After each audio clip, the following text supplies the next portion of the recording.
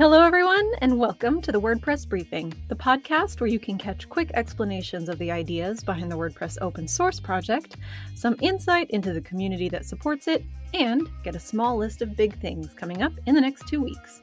I'm your host, Josepha Hayden Chomphosy. Here we go.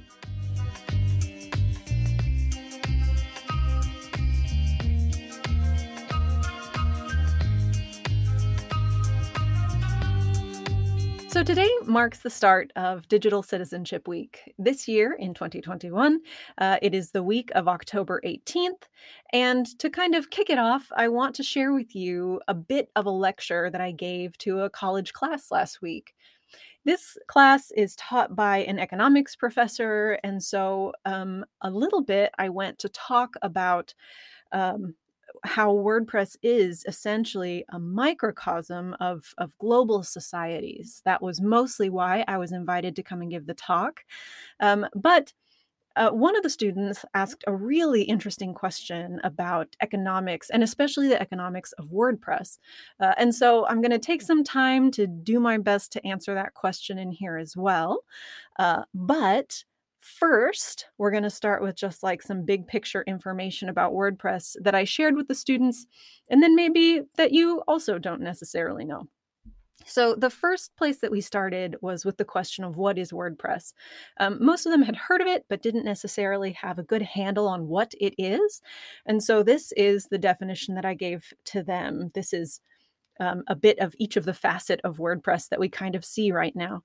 Firstly, WordPress is, of course, a content management system, which means it's a piece of software that uses a copyleft license, which means that it's open source and no one individual necessarily owns the rights to the code. If you get very specific, WordPress is, of course, a FOSS project or a free and open source software project. I know that there are discussions around when a piece of software is free, then what actually are you using to pay for that piece of software or to pay for your access to that software? And a lot of times the answer is that you're using your personally identifying information to pay for that, something that is commonly referred to as the data economy. In case you're not familiar with that, it's a little bit of a three-pronged effort there. So you submit your data so that you can get access to the software, or you can join the platform, depending on what it is that you're working with. That platform or that software collects your data so that they can build a profile about what sorts of content engages you, and so that they can share essentially audience cohorts, like groups of people that kind of are talking about what you're talking about, agree with what you agree about, and find interesting the same sorts of things that you find interesting. And then those companies sell access to your attention. This is something that I refer to as the attention economy. I think there are a lot of startups at the moment who refer to the attention economy. I think that the most iconic recent example was when the folks over at Netflix said that they weren't competing against other streaming services. They were competing against sleep. And I think that might ring true for quite a few of us at the moment. But anyway, to scoot us back one level, like I said, WordPress is a free software, but the difference with WordPress is that in order to get a copy of WordPress, you are not required to hand over any data necessarily. You don't need to give anyone data to get a copy. You don't need to give anyone money or data to open up a copy that you own or to build a website in it. If you're just doing it locally. But especially around that data side, because WordPress is not collecting any data, we're also not brokering access to anyone's attention. Another answer to the question of what is WordPress, WordPress software and project is, of course, the software that enables nearly $500 billion of revenue in the global digital economy, as we learned from a recent study from one of the hosting companies inside the WordPress project. Inside the WordPress ecosystem anyway. And WordPress also runs 42% of the web. with some of the biggest sites that we know using WordPress. So sites like the New York Times, Rolling Stone, many, many others, which you can see in the WordPress showcase as well. I don't necessarily want to just like call out all the big groups that use it, but it's a lot. To recap what we just learned about WordPress and what WordPress is, it is software that 1. uses a copyleft license, meaning no single entity owns it. 2. is available at no cost, meaning no money changes hands for you to own a copy. 3. does not track you, meaning that you don't have to give WordPress any personally identifying information to get a copy. 4. Is an enabler of a massive digital economy, massive portion of the digital economy even. And that, means through services, extensions, themes, plugins, all of that stuff. And 5, it is a software that supports 42% of the web. So like practically every other site you visit uses the software. So that's WordPress. With this massive free software, that there are a couple of things that you might be thinking to yourself. The first thing you might be thinking is, well, that sounds impossible.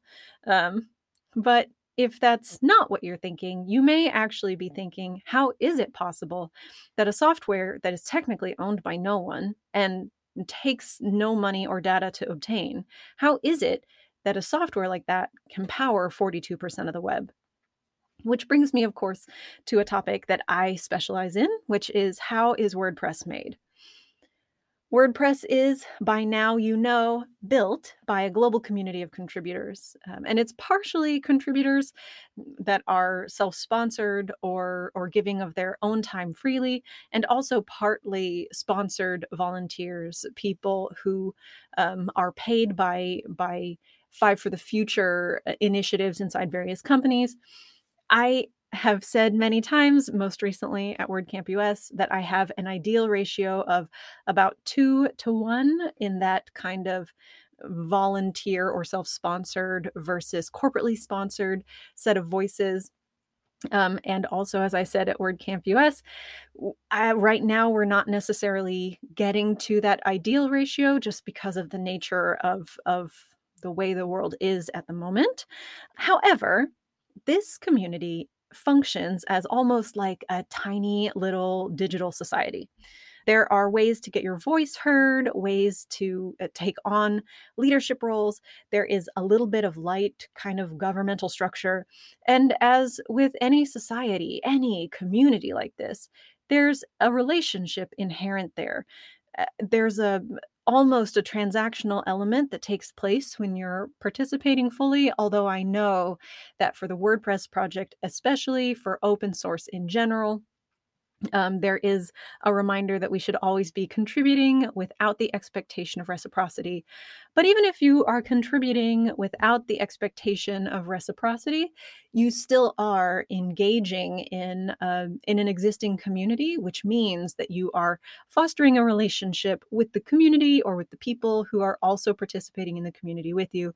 It's just inescapable if you have people around and working together. So there are 2 concepts that really inform my work to future-proof the WordPress project. And the first one is digital citizenship, which is why this particular WordPress briefing really, really fits today. And the other is the tragedy of the commons, and especially how we go about refreshing those commons. So digital citizenship, I talked about it a bit in the last WP briefing, but it's still true today, that's important and a thing that really matters to me as we are working through how to make sure that WordPress is moving forward together. But most discussions of citizenship are location specific, which makes plenty of sense.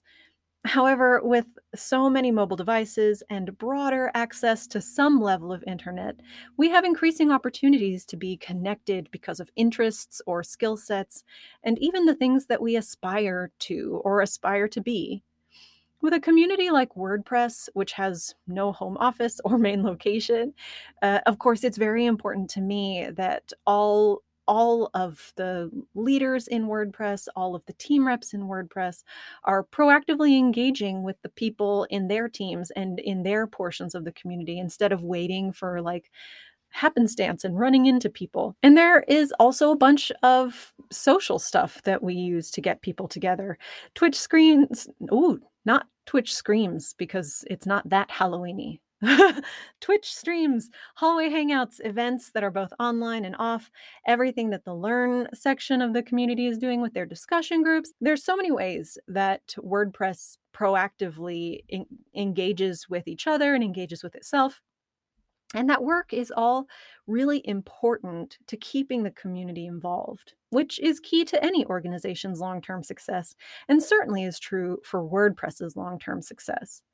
Because when your community or your organization or your society is engaged and invested in your collective success, then you are, get ready for a list, you are 1, more likely to see obstacles early and be able to overcome them.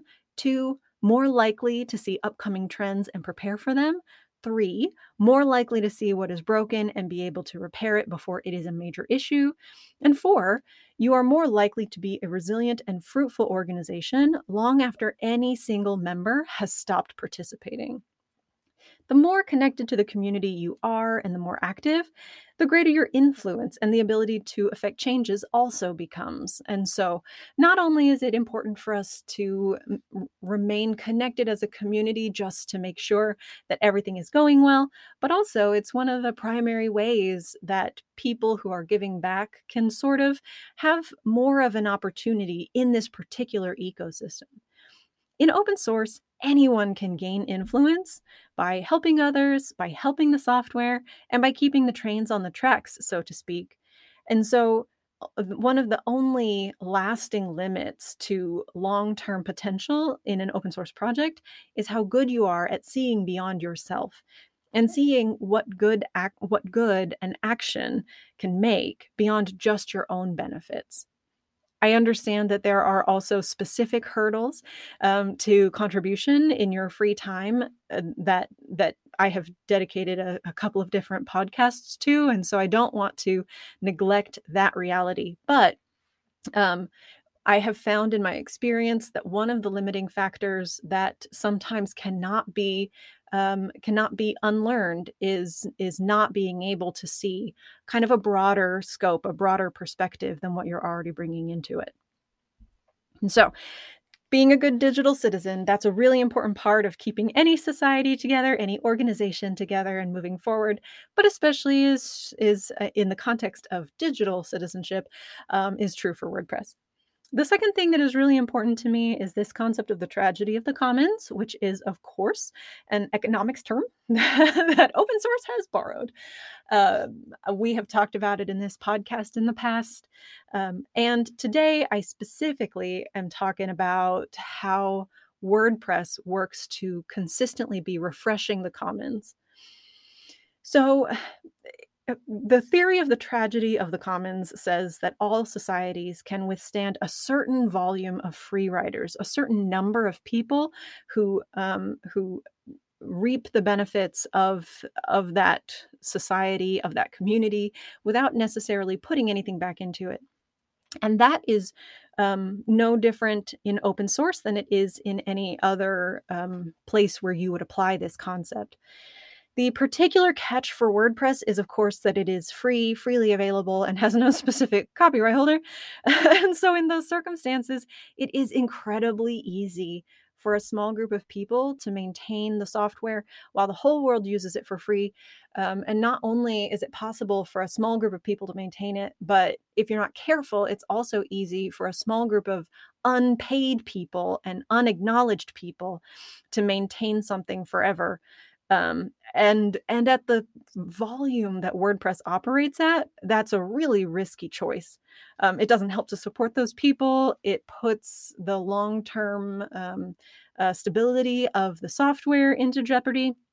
And at the end of the day, it just does not help to replenish the commons to make sure that that everybody keeps getting to have the benefits of this ecosystem in the long term.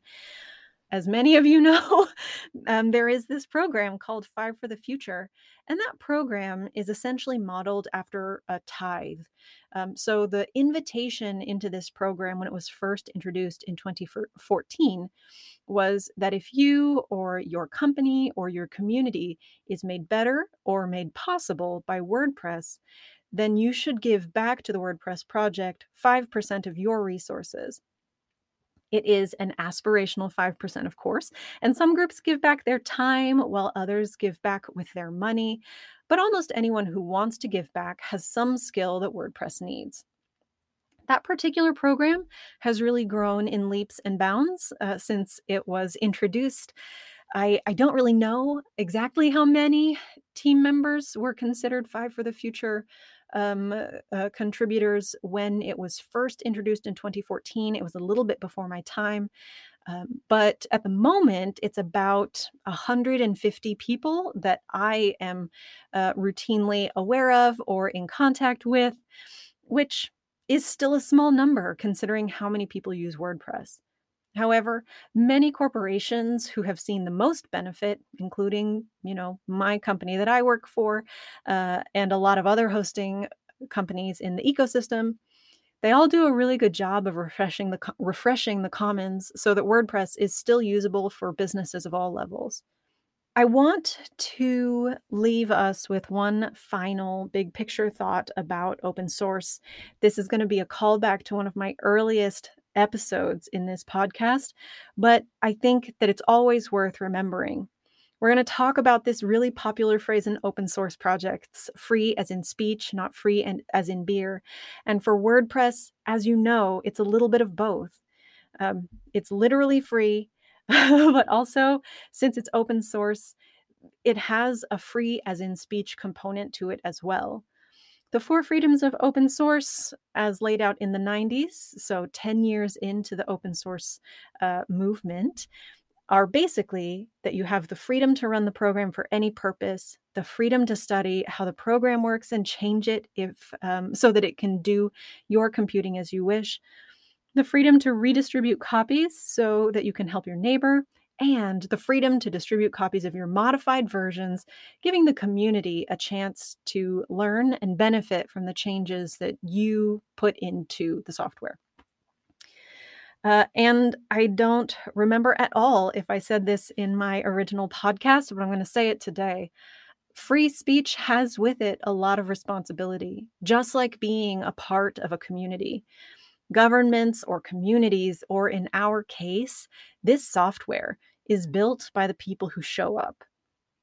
For WordPress, at 42% of the web, every small choice we make can cause huge changes in the way that people experience the web today and tomorrow. And that, to my mind, is really no different than participating in any sort of civic infrastructure. The changes that are made today, or the errors that we prevent, set the tone and the circumstance and the potential to thrive for everyone who comes after us.